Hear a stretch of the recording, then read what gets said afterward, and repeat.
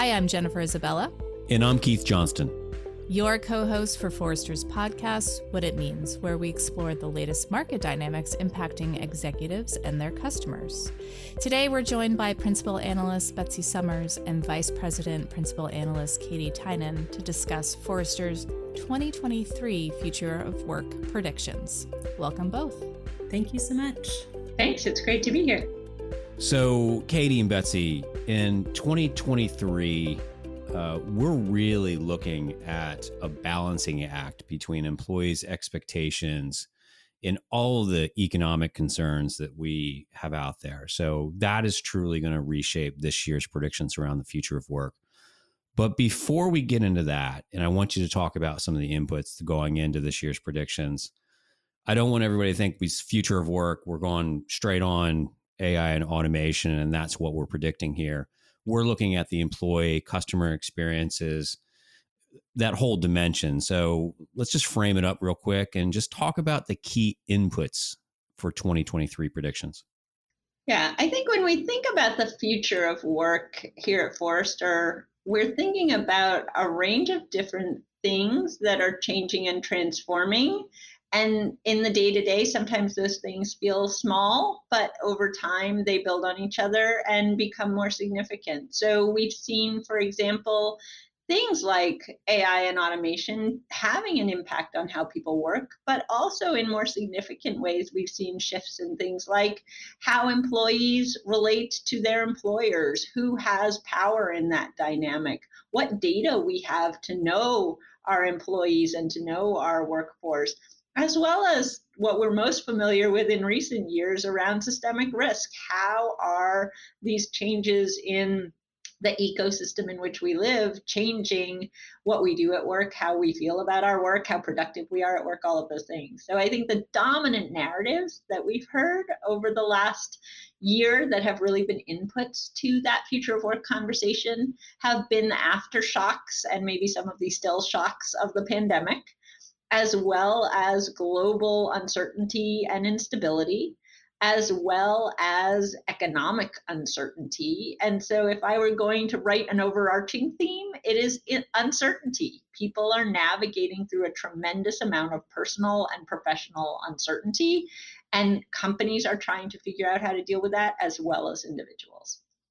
And so let's get into that uncertainty or that concern for the stress that's going on.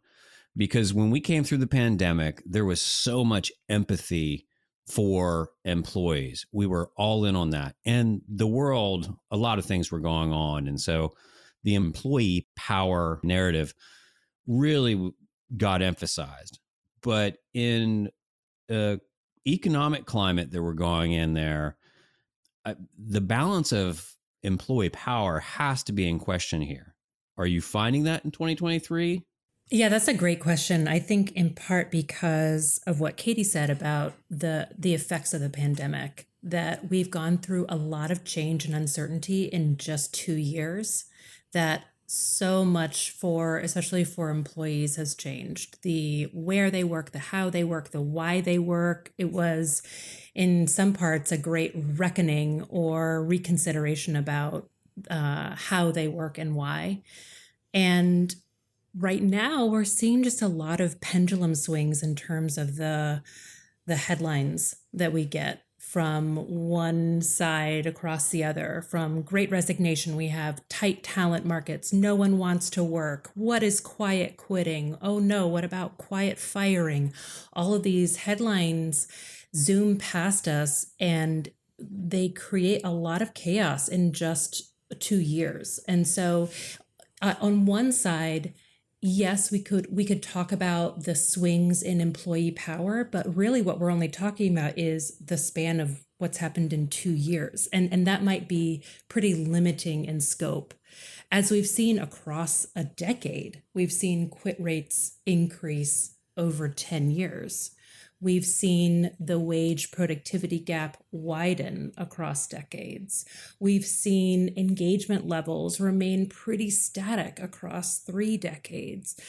There's a lot here that is kind of a longer term view of what's happening. And so we on the Future of Work team are trying to reconcile the long term changes versus the headlines and what's grabbing people's attention. And especially when we talk to clients who are really concerned about the here and now, what we're trying to do is just give them a little bit more context and broaden their view a little bit more to say, yes, employee power is really, really important. Investing in your employee experience is really important. But you have to do so in a way that you can remain competitive, you can remain financially viable, and helping them find that balance, and maybe along the way, providing them a little bit of that, maybe the therapy they need to understand they're not alone, and that the wild swings they're seeing are mostly a lot of media hype. So that leads us to the most perplexing of predictions. Katie, your word. What was that? I think we're seeing this really interesting paradox right now, which is ordinarily when we talk about a recession or we talk about these economic downturn or whatever language people want to use, it comes with an assumption that talent will become more abundant, right? People will get laid off, the job market will become more challenging for employees, and therefore companies will be able to pay people less, maybe have fewer perks, all of those things. That has been the template that companies usually apply when the recession thing comes around. But in this particular case, we are in a place, and Betsy just talked about it, where long-term trends have created a situation where talent is constrained. It is constrained even when the economy is tanking, even when things are really uncertain, and even when we have things like skyrocketing inflation. So, what are organizations going to do? Well, our prediction is that they will fall back on their habits. They will do the wrong thing. They will do the things they have always done. And those things are not going to be effective in this particular situation because the givens for the problem are different than they have been in the past. We will not be in a situation where talent is abundant. We will be in a situation where talent continues to be constrained. So, how, as an organization, do you think about retaining and engaging the talent that you have when you are also constrained in terms of your resources, constrained maybe in terms of revenue or in terms of growth or in terms of competitive landscape? So that's the really tricky and interesting part to me, is the math is really different right now than it has ever been. I think that ties nicely into another prediction that you all have made. So what are firms potentially looking to do in 2023 to solve for that paradox? Yeah, I think a logical, very logical outcome for talent constrained labor market is to, instead of looking externally for talent that you need to hire, you're going to look internally.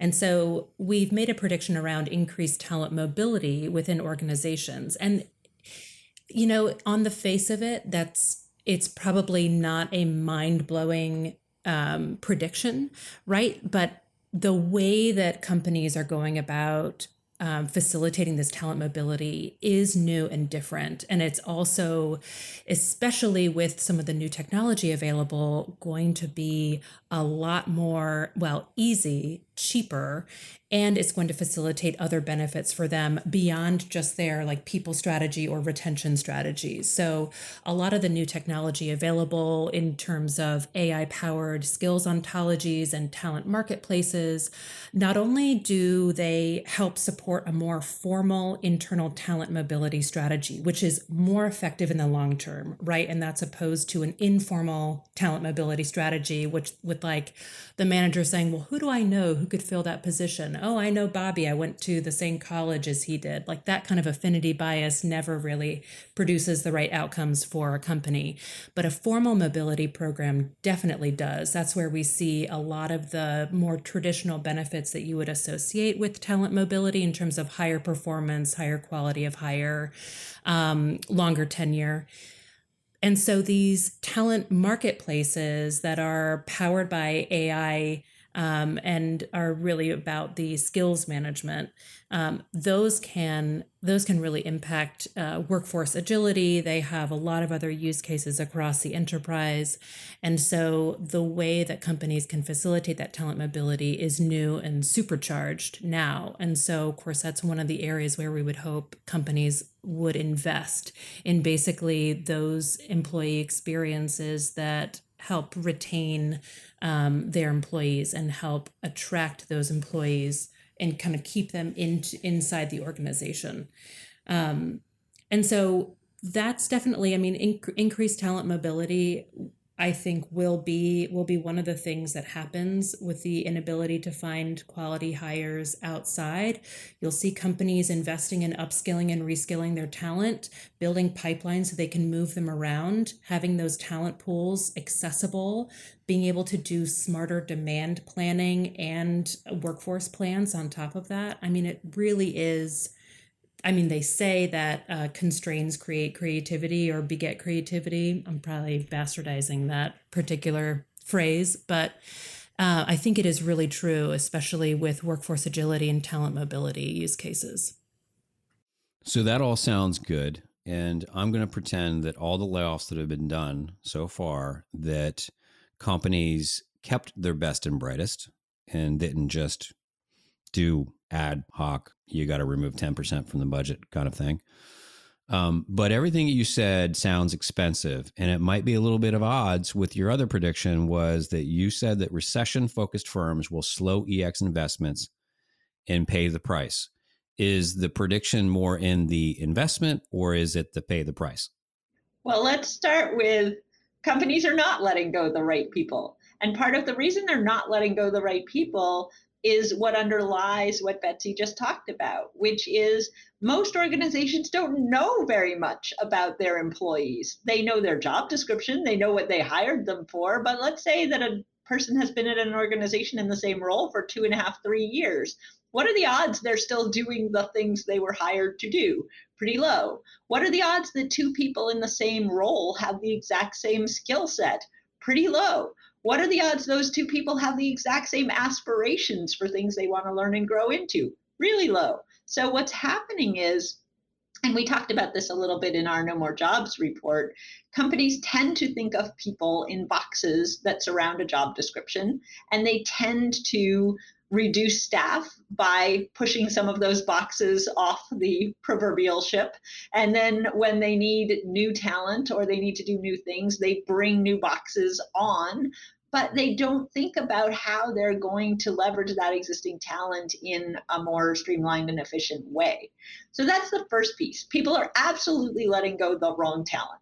The second piece, though, to your question about cutting back on EX and paying the price is if you are constrained in your talent, don't you want the people that you have to be as absolutely productive, enabled, and inspired as possible? Of course you do.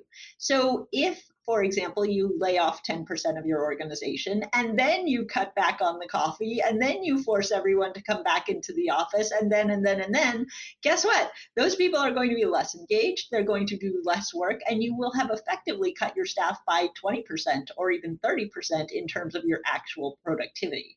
So our feeling is, even though it's, again, a paradox, investing in employee experience at a time where your resources are constrained is the absolute best way to get the optimal productivity out of that constrained talent pool that you have available.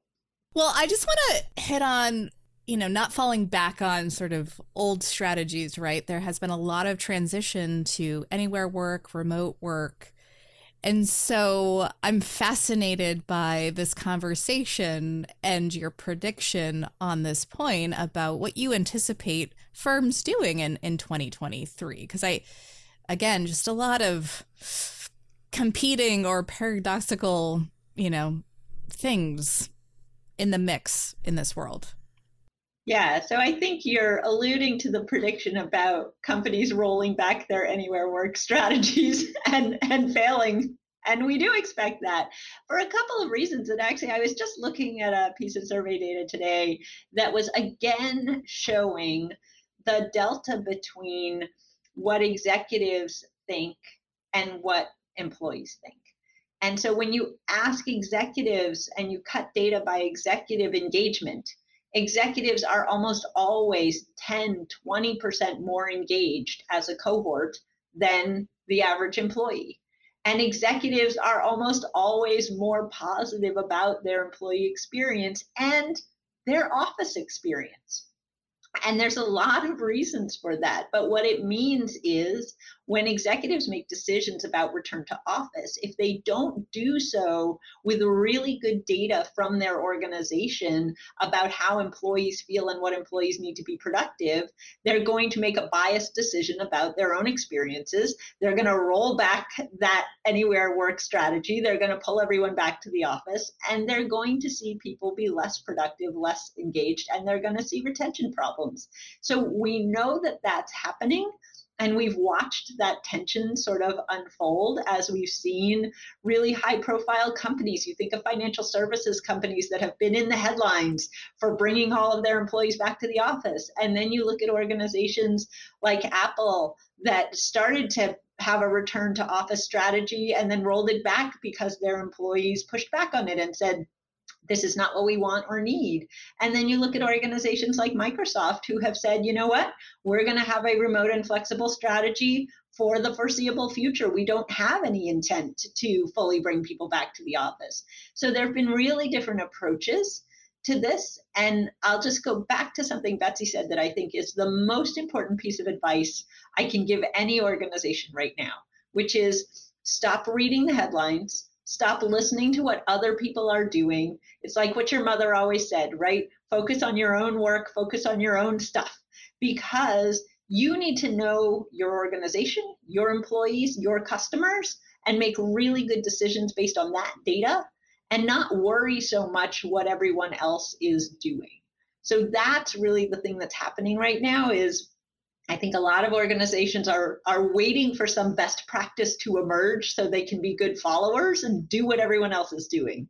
And that's not the right answer. The right answer is for your business to thrive, you need to craft a plan that's right for the productivity of your employees in their context, in their industry, with your customers, and all of the things you're trying to do, and not worry so much what other people are doing.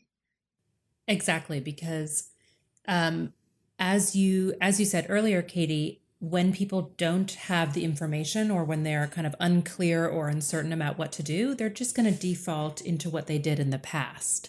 And what they did in the past is relying on people being in the office as a proxy for productivity. It's the kind of presenteeism.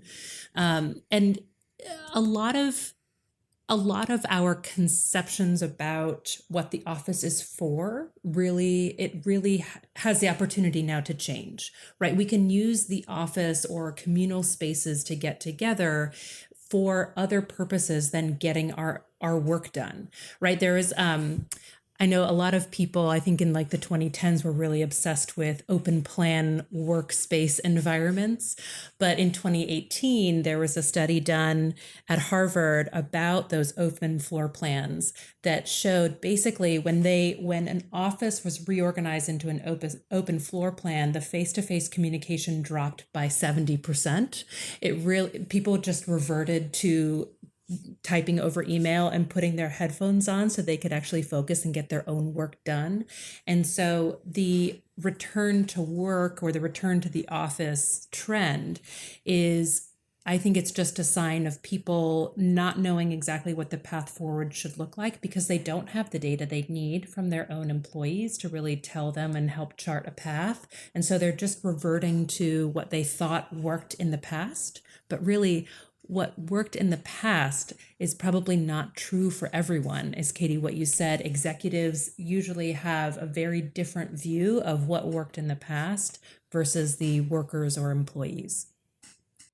Right. I also think there's nostalgia going on, and we've talked about this before on our team, that there's nostalgia for an office experience that never actually existed. This idea that we're sort of merrily bumping into each other in the kitchen and having company changing brilliant ideas in those conversations. And that never really existed.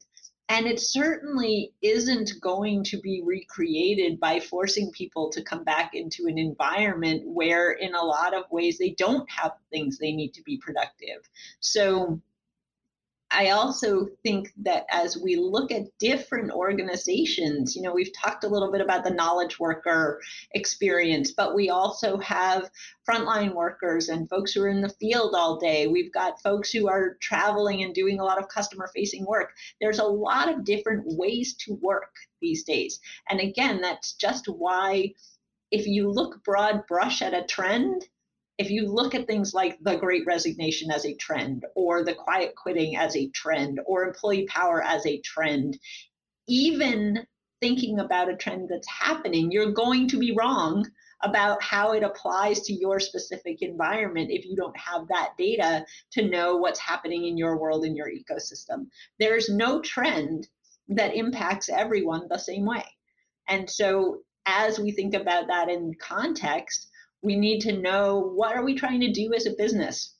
How are we relating to our customers? How are we relating to our employees? And then what are the best choices we can make to support the productivity and capability of those people in doing that work, whatever that work is, however it looks. All right. Well, this is a great discussion. And I want to circle back to where we started this conversation, which is in 2023, we are facing a balancing act between employees' expectations and the economic turbulence that we're experiencing. And what that comes down to is that there's a bit of balance of power too, right? We see layoffs, even though for the previous 2 years, we've been talking about employee power. So maybe the predictions had a lot of great advice that we just talked about, but we might want to clarify what we mean about the balance of power as we're going into this, because when you see layoffs, you're not seeing employees having a whole lot of power. I think there's a really important distinction to think about, which is employees and CEOs worry about really different things. If you're an employee, what are you worried about? You're worried about keeping your job in a recession. If you're an executive, you're worried about your company's viability. You're worried about not just laying off 1 or 2 people, but potentially having to let go a significant number of these people, potentially losing your place in the market. The stakes are really high. So executives are very concerned about the viability of their company, and they're making hard decisions every single day about how to do that. They're not sitting in their executive boardrooms rubbing their hands saying, how can we lay more people off? That's just not how the conversation works. They're making difficult decisions about their strategy, how they're going to compete, how they're going to be resilient, how they're going to maintain their viability and their competitiveness through this process. And I think one of the problems in the conversation is that a lot of employees don't know how that conversation works. There's not a lot of transparency. And so they don't have a real understanding of what the dynamics are, what the decision points are. They may never have been in a situation of being a company executive and having to do that work. And so as much as I think we've talked about having empathy for employees, and we should, I think we also need to have empathy for executives through this process who are trying to figure out the best path forward, who are trying to make good decisions, and who are trying to do so with the best interest of their employees in mind, but also with an understanding that sometimes they do have to make these hard choices. So we're not suggesting no company should ever lay anyone off. We're not suggesting that every company should, go wild on their spending. It's that companies need to recognize that some of these dynamics actually have a significant impact on that productivity in a way that they may not totally understand. So in the same way that employees don't necessarily understand what execs are worried about, execs may not necessarily understand the dynamics of human behavior and motivation that are impacted by some of the decisions that they make. So that's really, from an employee power perspective, how I think about the conversation is if we could drive better understanding about what each party is worried about, we would probably end up in a better place with better conversation. So you guys have convinced me that 2023 is going to be a giant recalibration of a lot of stuff that's happened the last couple of years, both in our economy and our employee experiences. So thanks for this great conversation. Thank you. Yeah, thank you. Thanks for joining us. If you like what you heard today, subscribe to Forrester's What It Means podcast on Apple Podcasts, Google Podcasts, or your favorite podcast player. To continue the conversation, follow Forrester on Twitter, Instagram, and LinkedIn, or drop us a note at podcast@forrester.com. Thanks for listening.